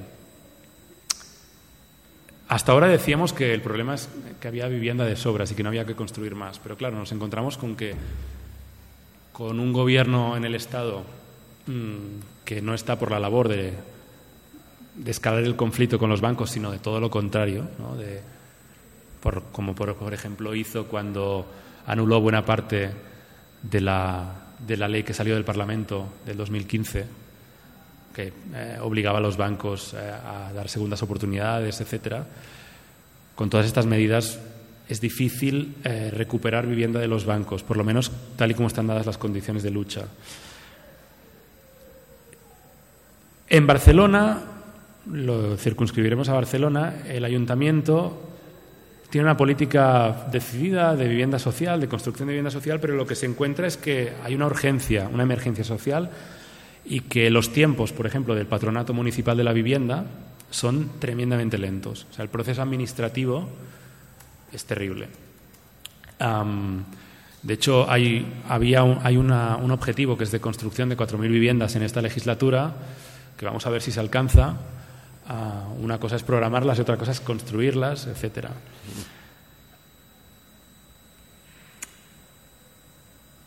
Y luego yo creo que hay una tercera opción, que seguramente es pensar de forma virtuosa en partenariados que dependan no solo de dinero público, sino también de dinero privado, destinados a construir, por ejemplo, vivienda mucho más asequible. Y no hablamos de vivienda pública en términos clásicos, que suele ser muy costosa, o sea, es decir, bloques, sino, por ejemplo, lo que se está haciendo desde hace tiempo en Copenhague o que se ha hecho en Alabama, que es, por ejemplo, un tipo de arquitectura más pobre, pero, por ejemplo, la arquitectura de la containerización, ¿no?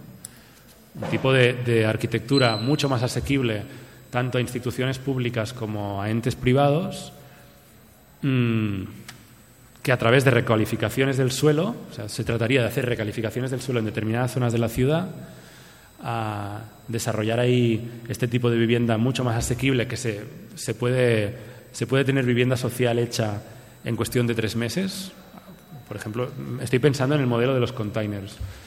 Zonas de la ciudad que ahora mismo se pueden llenar con este tipo de modelo alternativo, que se podría hacer mucho más, por ejemplo, con medidas, con normativas ad hoc, ¿no? Al lugar y al momento, con determinados actores. En Copenhague se ha hecho con población universitaria, clase media y tal, pero aquí yo creo que el objetivo sería dar vivienda a quien más la necesita, que ahora mismo no tiene una respuesta. O sea, tenemos un parque de vivienda social que no llega al 2%. Y me parece que lo demuestra la historia, sacar una parte importante de la población del mercado privado y permitir que tengan un mercado público, construir ese mercado público, o por lo menos no privado, no especulativo, que no esté mercantilizado básicamente, hace que el propio mercado no pueda presionar tanto al alza sobre los precios. En general, por lo menos en las zonas donde más necesidad hay de vivienda. Y no sé, yo creo que he hablado mucho. Yura, no me cortas, pero no sé si paramos ahí o... Seguramente tendríamos que hablar también de un cambio que tiene que ver con una transformación en el modo de gobernar la ciudad y cultural, ¿no? Subjetiva, que no es solo... O sea, simplemente con una política de la vivienda muy decidida no vas a alterar el paisaje. Y claro, lo interesante es que si para el franquismo y aún hasta hoy la vivienda ha sido una manera de construir ciudad, de construir ciudad, de construir subjetividad política, ¿no? De gobernar el territorio, la vivienda en propiedad, pues seguramente tenemos que pensar en un modelo de vivienda que nos permita construir otro tipo de sociedad. O sea, hacer lo que la derecha ha hecho también, hacerlo desde la izquierda. Pensar cómo darle otra dirección a la vivienda, que con ello lleva aparejado, pues lo que decíamos, otro tipo de Estado, otro tipo de políticas urbanas y de gobierno de la ciudad, otro tipo de políticas sociales. El problema de la vivienda es que la vivienda no es solo un recurso, un bien, como todos los bienes, pero especialmente la vivienda. La vivienda toca, como supieron ver los franquistas, el espacio moral íntimo de la familia, tal como se ha construido hasta ahora. Toca qué tipo de territorio se construye, etcétera, ¿no? Entonces hay que pensarlo seguramente de forma integral. Bueno, pues antes de pasaros el micro, si os parece, empiezo yo y añadís cada una de vosotras alguna duda o pregunta o comentario que queráis o lanzarle a Jaime o opinión que queráis lanzar así en general. A mí me gustaría que, sin breve, si hace falta, pero que en el escenario este devastado que has dibujado de las propias periferias y los múltiples conflictos de clase, si realmente... Estamos hablando de conflictos de clase, pero hasta qué punto no es eso como una guerra entre pobres. Aunque como está atravesado por procesos de subjetivación, pues como racismo o no diversas escalas de pobreza o de eso, en verdad la pregunta ha sido un poco esperanzadora. De ver ese espacio devastado, si también has percibido o has visto, has constatado prácticas que apuntan en otra dirección en esos mismos espacios.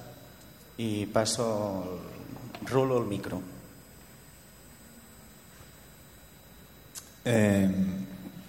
Yo quería comentar que, un poco partiendo de perspectivas hacia adelante y tal, ¿no? Que mucha de la subjetividad creo que hay en la actual estructura de propiedad y todo el tema del rentismo y tal, más que las clases obreras, bueno, esto en parte, que las clases obreras empiecen a tener una mentalidad de rentismo de clase media, yo creo que mucha de esta actividad realmente son estrategias de supervivencia, sobre todo el subalquiler de habitaciones y tal, digamos, o alquilar para subalquilar habitaciones que se parecen más a picaresca, lumpen, que a una cuestión cultural de clase media, ¿no? Entonces, en cuanto a eso, cómo politizar o aprovechar esta picaresca lumpen, ¿no? Es el tema que has comentado de las ocupaciones.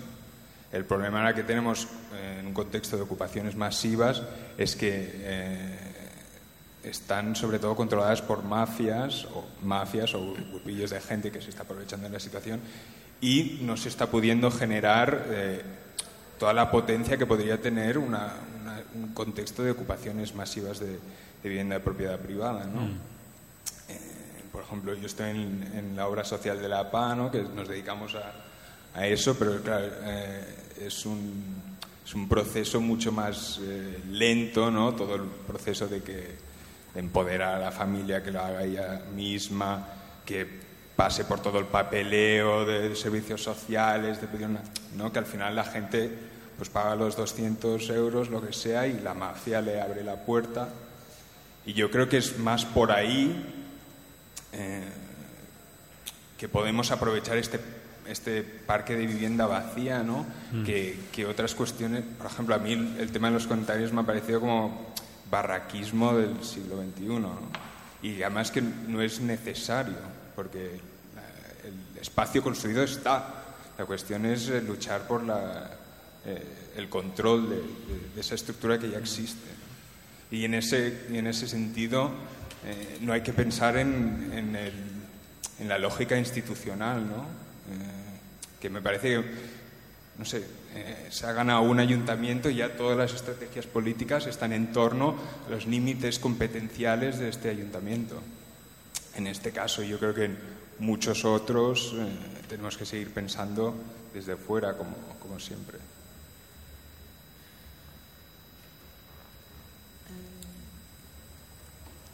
Yo tenía un comentario que es algo que me hizo notar una amiga que es una investigadora en Roma, y que hasta que alguien no pague su hipoteca por completo, se le debería de verdad llamar arrendatarios, inquilinos de bancos.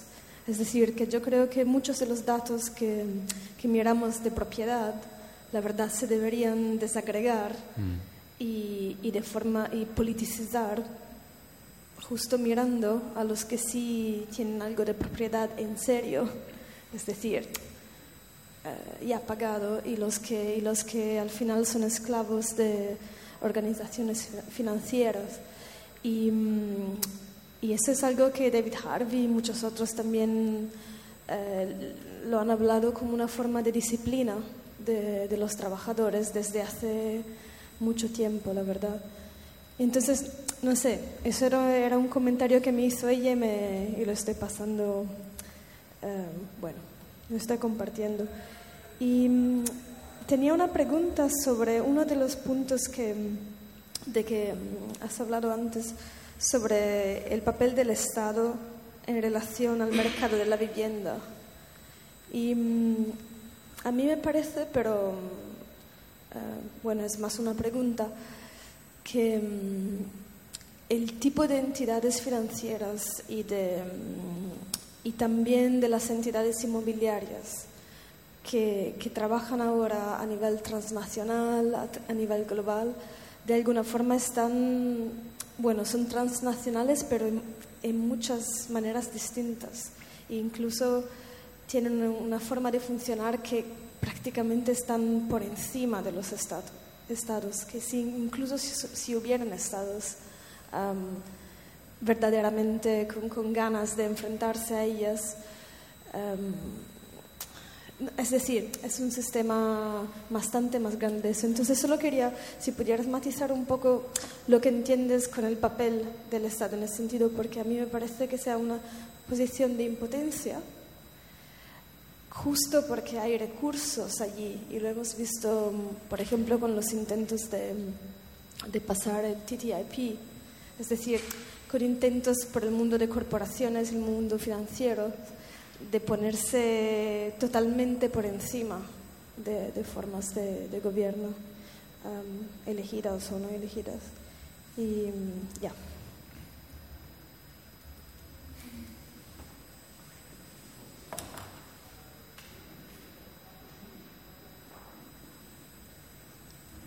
Vale. Sí. Vale. Bueno, sobre lo que comentabas, Free, de cómo romper con esa lógica de la guerra de pobres, creo que tú ya conoces la respuesta, ¿no? O sea, la PA es un ejemplo de espacio donde vas y de repente parece como que todas esas líneas de fractura, digamos, de tipo étnico, racial, generacional, aparentemente desaparecen. Entonces, lo que pasa es que, bueno, luego es complicado, porque la PA produce un tipo de lógica donde hay una lucha por un derecho y un empoderamiento en el que da igual de dónde provengas, tienes el mismo problema que los demás, es individual pero es colectivo. Pero luego en el barrio, que es el espacio de vida, es más complicado que ese tipo de dinámica opere, como es normal. Y además la PA tiene la cosa de que siempre se ha organizado la PA, y hablo de la PA porque es la más visible, pero en general el movimiento por la vivienda y sus diferentes entidades, iniciativas, se han organizado raramente a nivel barrio.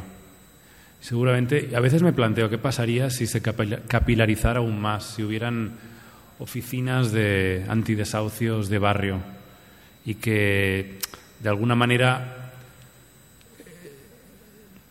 eso te haría estar más presente en el territorio y de alguna manera dotar de tu espíritu transversal y de lucha por los derechos y de neutralizar otro tipo de luchas entre pobres.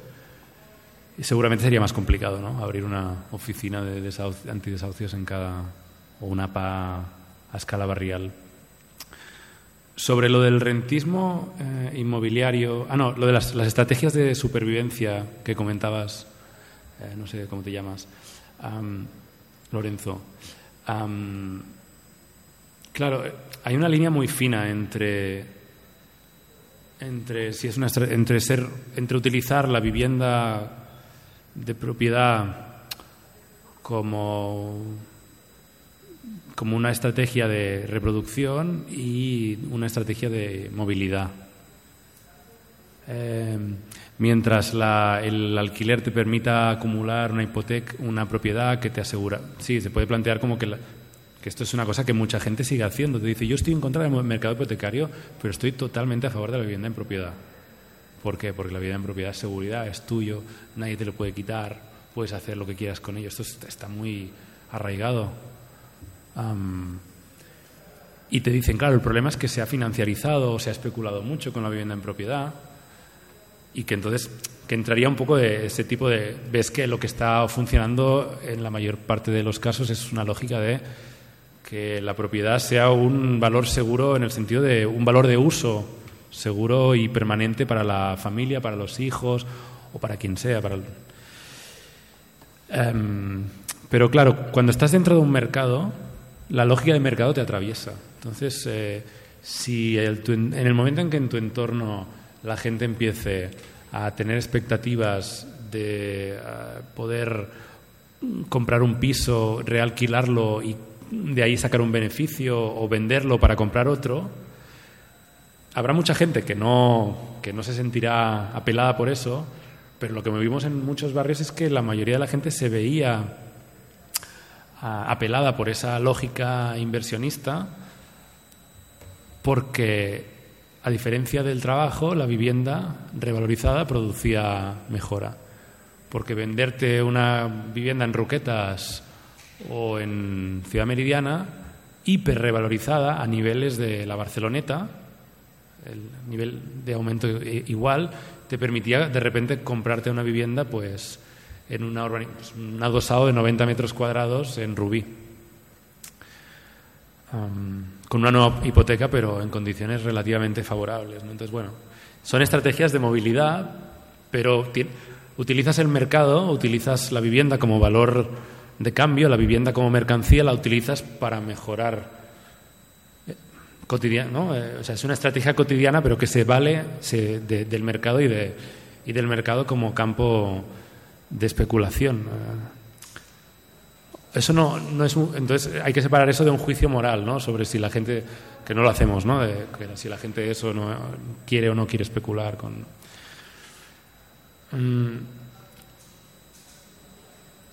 La otra cuestión era sobre. Sí, lo que planteabas, Lorenzo, también de aprovechar la vivienda vacía ya existente, ¿no? Ponías el ejemplo de la obra social de la PA. Yo pregunto, claro, el tema es que, por ejemplo, ahora yo estaba en algunas ciudades, he ido preguntando a las diferentes PAs y en muchos casos te lo dicen, el 90% de la vivienda que se está ocupando no es vivienda ocupada por la PA ni por ningún colectivo. Son casas que alguien de forma individual o a través de un grupo organizado patada a la puerta y ya está. Y además es vivienda que es un tipo de ocupaciones muy capilares, o sea, no son bloques enteros, sino que la gran mayoría son pisitos. Y claro, la obra social de la PA, cuando me parece que funcionaba mejor, cuando funciona mejor es cuando ha ocupado un bloque, que bueno, luego hay muchas posiciones en torno a eso, ¿no? A favor y en contra, pero los casos así de abrir espacios, digamos, para el común, que son bloques de bancos o de grandes tenedores y tal, es complicado porque muchos de ellos suelen estar fuera del perímetro urbano y y ya te digo que la mayor parte de desahucios los tenemos en pisos que están rodeados de vecinos, son pisos vacíos rodeados de vecinos.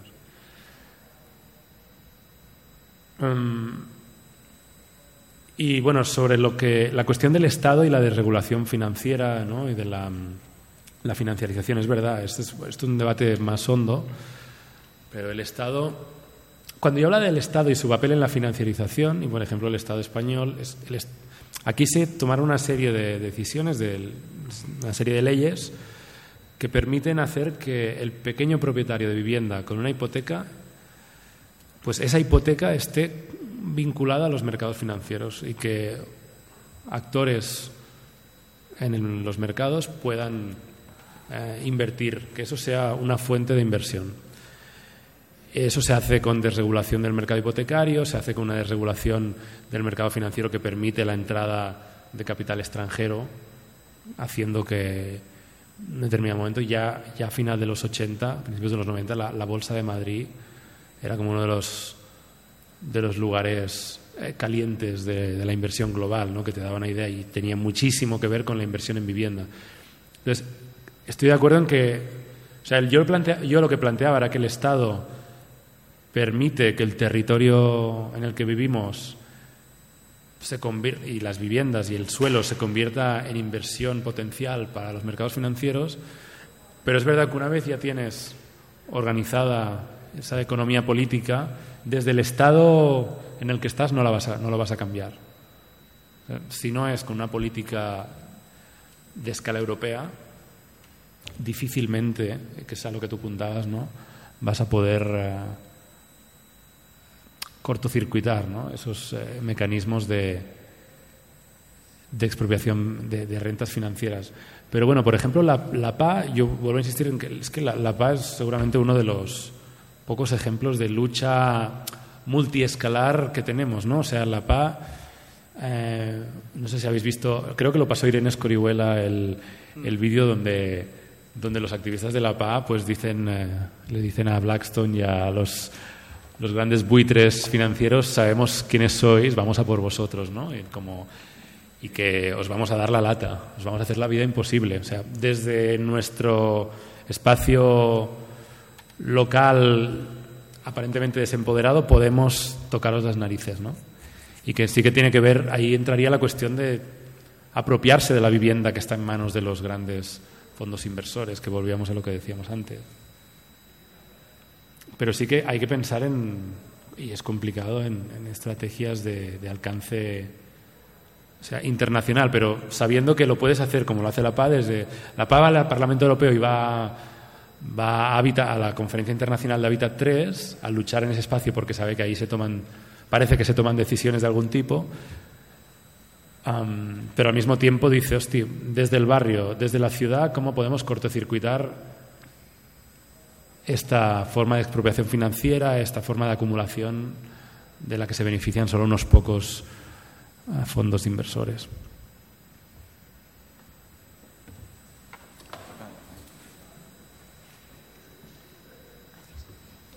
Un par de cosas sobre esto último del capital global y tal. Solo comentar que un ejemplo del caso de Vancouver, que ahora está siendo muy... Yo vivo en Londres y sé que ahora está siendo observado muy de cerca por la alcaldía de Londres, y es poner un impuesto muy grande al capital extranjero que quiere comprar propiedad en una ciudad. Y, o sea, eso es un tipo de acción desde la municipalidad que se está utilizando ahora, que por supuesto no, y en la lista de ciudades más atractivas para el capital global para inversión en vivienda está Barcelona, Vancouver también, según tu definición de ciudad global, no lo sería, sin embargo, en cuanto a ese fluido de capitales. Te quería preguntar si hay algún ejemplo que conozcas de un lugar donde no se asocie, donde no haya esa asociación ideológica de la vivienda con el ascenso social, con la calidad de vida, con esa ideología pequeño burguesa. ¿Existe eso? Se me ocurre tal vez Alemania, no sé, Berlín, espacios así, pero a lo mejor tú sabes más. Sí, bueno. ¿Respondo ya o...? Bueno, de hecho, es lo primero que me ha venido a la cabeza también, Berlín. Pero no solo Berlín, hay Alemania, luego Austria, hay bastante, Suecia, y bueno, yo estoy diciendo así como a bote pronto, pero hay muchas ciudades donde las estrategias de promoción individual no pasan por la vivienda en propiedad, y menos aún de la clase trabajadora, porque hay muchísima más garantías de poder vivir en una vivienda social sin que nadie te eche. Claro, este es otro tema que no hemos entrado, pero en este estado se sigue promoviendo vivienda supuestamente protegida en propiedad. Entonces, claro, o sea, el concepto, esto a cualquier observador, pero a todo hijo de vecino que no viva en España, que venga aquí, tú le dices, no, mira, aquí el Estado dedica todos estos recursos públicos que son de todos a construir vivienda, que luego pasa por un concurso y le toca, normalmente, bueno, es vivienda social, le llamamos vivienda protegida, y al cabo de unos años esa persona va pagando y al cabo de unos años esa persona se hace propietaria. O sea, el Estado se dedica a coger dinero público, producir un recurso, un bien, y a privatizarlo de forma inmediata en cuanto lo cede. Es como algo que va contra cualquier criterio lógico de política de vivienda social universal, porque la idea es generar un parque de viviendas permanente que asegure que aquellas partes más desfavorecidas de la sociedad gradualmente podrán acceder, ¿no? Que habrá también una tasa de reposición, porque tampoco se hereda la vivienda social, ¿no? En principio está siempre en manos públicas. Lo que sí que se le da la seguridad a la persona de que mientras no pueda pagar una vivienda en el mercado de alquiler o una en propiedad, tiene una vivienda social que es del Estado.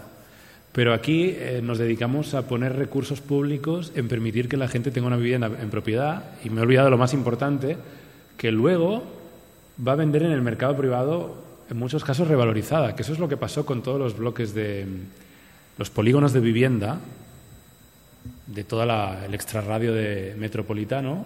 Era vivienda pública, pero en propiedad, que el Estado ayudaba al constructor y al nuevo propietario a pagarlo con dinero público, y al cabo de unos años esas viviendas son las que se revalorizaron y las que todo el mundo vendía como si estuviera en una tienda de frutas, como si fuera lechuga, ¿no?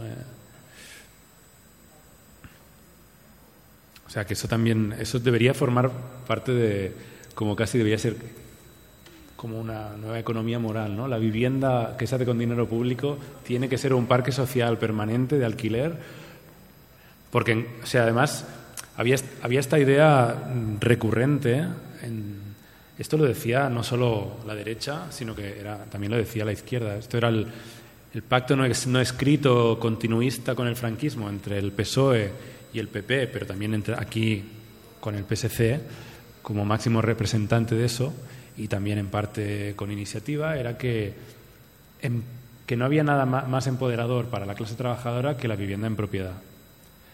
Entonces, claro, eso es contradictorio. Es verdad, en algunos casos, miremos el blanco y el negro, en algunos casos esta gente de la que hablábamos, ¿no? que tiene una vivienda en propiedad o que se ha podido mudar, ha podido vender su vivienda en propiedad y comprarse un adosado, bueno, si eso se interpreta como un empoderamiento, no lo sé. En todo caso, yo lo llamaría movilidad social ascendente, más o menos, ¿no? Pero siempre hay perdedores en un mercado, ¿no? Está quien no podrá acceder a la vivienda, quien no podrá pagar, quien se quedará endeudado, Esto, por lo menos, ahora está un poco en crisis. Esta es la batalla ideológica que se tiene que dar.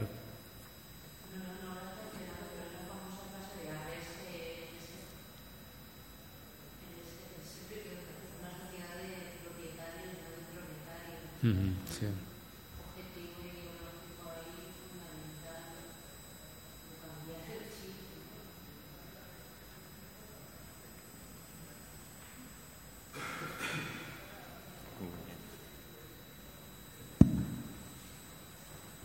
Sí, que yo quería comentar eso, que el gran incentivo a acceder a la propiedad, más que para hacer negocio y tal, es la seguridad económica, ¿no? Y el hecho que se haya hecho un proyecto para una sociedad de propietarios es para generar unas instituciones que funcionen de alternativa a tener que desarrollar unas instituciones de seguridad económica socializadas, pensiones públicas, un paro decente, etcétera, etcétera. Entonces son como dos proyectos antagónicos, ¿no? Sin un sistema de seguridad económica socializado, siempre va a haber ese incentivo de agarrarse a la propiedad como islote en un mar de precariedad, ¿no? Y, por mucha política cultural o cambio de chip y tal, esa realidad material va a estar ahí, ¿no? Entonces, a la mínima que puedas acceder a pagar algo, lo vas a hacer por seguridad propia y eso, solidaridad interfamiliar, etc.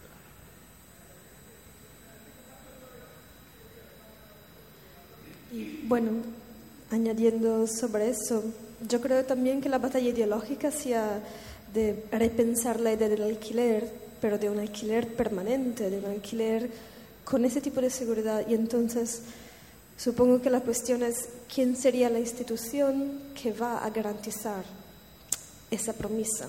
Y es una promesa política muy fuerte, porque y entonces no sé, bueno, Lorenzo seguro sabe mucho más de eso, pero en estados donde hay una vivienda social que sea así del sector, un sector intermedio entre Estado y mercado, hay mecanismos muy específicos legales también que han protegido a esa vivienda de lo que son dinámicas de mercado. Y no sé, y por eso estaba preguntando la cuestión del Estado a distintos niveles, cuando hay un parque de vivienda que está en manos de bancos o de inmobiliarias que trabajan a ese nivel totalmente transnacional, que no es solo una cuestión de capitales, sino también de los marcos legales y de la posibilidad de recursos, de ponerse en contra incluso del Estado, de un Estado.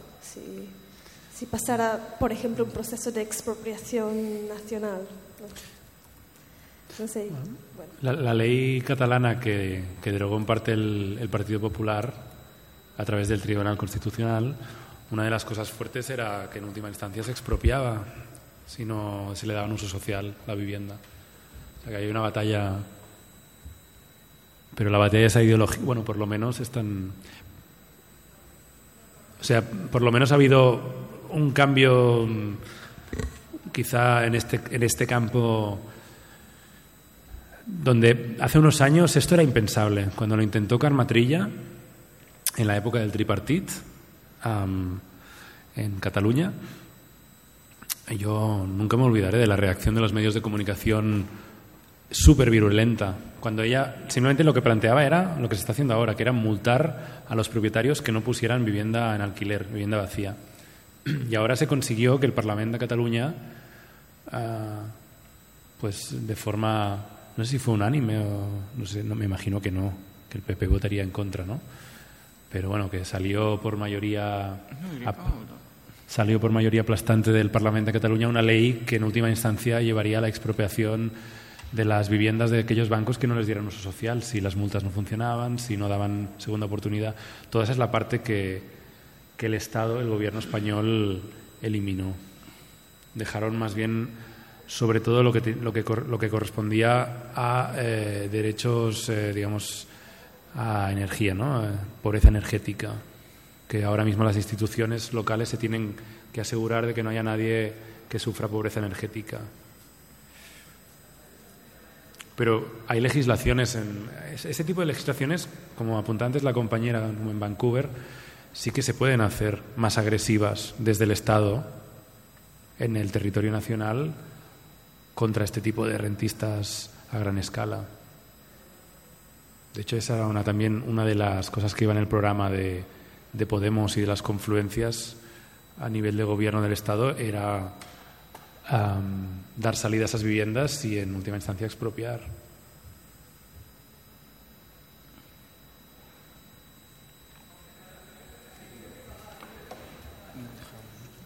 No, solo una cosa por si la puedes comentar, porque yo no sé muy bien qué sería de eso. O sea, tiene que ver, bueno, por un lado con la política pública, no pensándolo como única solución, pero como intervención sobre el suelo para compensar o para extraer, o sea, compensar los efectos del mercado o para extraer del mercado la vivienda intentando garantizar el derecho. Y antes lo comentabas, ¿no? Es decir, el papel de lo público en una escala de Estado, ¿no? Del gobierno central, que evidentemente no ha hecho otra cosa sino que más bien reificar o incentivar tanto el sujeto propietario como la garantía que tiene, ¿no? Los actores financieros para extraer renta de ahí. Pero luego, o sea, bajando de escala, ¿no? Porque ibas del ayuntamiento al barrio y luego al Estado, ¿no? Pero yendo como una escala más intermedia entre eso, que normalmente es donde pueden actuar ciertas formas sobre un territorio, como por ejemplo la región metropolitana, no hace falta que pensemos en Cataluña, pueden actuar las verdaderas formas de distribución desigual de diferentes segmentos sociales, ¿no? Es decir, las formas de segregación. Mira, lo voy a decir así. Si a lo mejor no sería un problema que hubiera un gobierno del cambio en Barcelona, pero que no lo hubiera en el resto de espacios, ¿no? Si a lo mejor no sería un problema, porque ponías lo de Salt y veríamos otros municipios y estaríamos en las mismas, en el que, claro, en Barcelona, pues a lo mejor construyes vivienda pública, a lo mejor haces alquiler social de 300 euros, que eso deja fuera a toda una gente que no va a poder acceder ahí. Y en los otros espacios, pues seguramente, pues no sé cuál será, no tengo ni idea porque no tengo una bola de cristal, pero seguramente lo que será, pues será reproducirse las luchas, a lo mejor escala, a lo mejor no, pero será una cultura, una lógica muy parecida a la que decías tú. Dicho más rápido, y supongo que ya ves por dónde voy, igual eso lo que hace es incrementar esa separación de segmentos sociales y que la segregación sobre el territorio sea aún mayor, porque no hay ese tipo de instituciones articuladas, ni siquiera hay mecanismos de solidaridad entre municipios que puedan tener más recursos, que puedan inyectar más equipamientos, más recursos sobre el suelo, a diferencia de otros que, debido a la composición social que tienen una fiscalidad menor y menor presupuesto, etcétera, ¿no? O sea, como que se van reproduciendo, reificando las desigualdades territoriales, ¿no? Claro, la pregunta sería, ¿es el algo así como en negativo? Aunque sé que no es la mejor manera, pero pues a lo mejor es un problema tener un gobierno del cambio precisamente en Barcelona, ¿no? Y que eso no esté conectado con la realidad de las periferias, porque a lo mejor geográficas, porque a lo mejor nos vemos en una realidad muy parecida a la de Francia, ¿no? Que eso lo que hace es incrementar los índices de segregación, de separación, y reifica las desigualdades sociales y territoriales. No sé cómo ves esta cuestión de esa conexión entre municipios para compensar lo que ahora mismo son asimetrías territoriales que evidentemente son sociales. Súper de acuerdo en el problema. Tejer alianzas entre municipios afines, pero claro, siempre se van a quedar fuera los que no entren en la alianza. Yo pienso ahora, por ejemplo, en Reus y Tarragona. Son lugares donde con altísimo nivel de vivienda vacía y no hay una política ni mucho menos decidida para transformar la situación, es todo parches y tal. Lo digo porque me voy lejos de Barcelona, porque, por ejemplo, Barcelona está aliándose con este Franja Besòs, Eix Besòs, con otros municipios, ¿no? Lo que es el ayuntamiento. Pero claro, hay que pensar las desigualdades que se producen en el territorio a escala regional, o sea, región metropolitana. Entonces, claro, ahí también te encuentras con los límites no ya de la movilización, sino de la localidad, del municipio. Bueno, es lo que has comentado. O sea, hay cosas que yo no soy estatista, pero hay cosas que sin políticas de alcance territorial que se puedan hacer, por ejemplo, desde la Generalitat y que, por ejemplo, sometan a los ayuntamientos a determinadas normas, en plan, esto hay que hacerlo, ¿no? Toda esta vivienda hay que dar segunda... Bueno, la ley del Parlament iba por ahí. La ley del Parlament iba en convertir en norma legal para todos los ayuntamientos tener que ofrecer para todos los bancos en el territorio tener que ofrecer segundas oportunidades, posibilidades de expropiación, etcétera. Eran herramientas que se les daban a los municipios. Luego que cada municipio seguramente ahí ya tendrías factores de agencia, ¿no? ¿Quién gobierna? ¿Cómo? Pero sí que es curioso donde, por ejemplo, hay municipios, no solo Barcelona, otros, Tarrasa, donde se ha sido mucho más beligerante con los bancos, se ha trabajado mucho más con los trabajadores sociales, con diferentes, ¿no? Con el representante de la agencia de habitatge, con los de servicios sociales, etcétera, para ir solucionando, aunque fuera con parches, el problema de los desahucios, etcétera. Y hay lugares donde todo eso es una verdadera esquizofrenia institucional. O sea, es que no hay una red trabajada para evitar que haya gente que se vea aporreando la puerta de servicios sociales porque se acaba de quedar en la calle, ¿no? No sé si es demasiado así como muy institucionalista la respuesta, ¿no? Pero pasaría seguramente por una parte de la solución por generar leyes de Estado, ¿no? Por lo menos que, como decíamos antes, ¿no? Con la compañera, sí que ese tipo de leyes pueden cambiar algunas dinámicas en el territorio y ponerle límite a los inversores internacionales, Blackstone y compañía.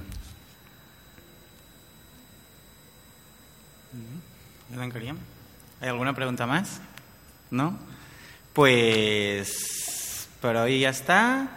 Buen fin de año, buena entrada de año y nos vemos el jueves 12 de enero a la última sesión del curso de BarcelonaWars, que es cuando Silicon Valley catalán conoció al monstruo inmobiliario, con Ramón Rivera.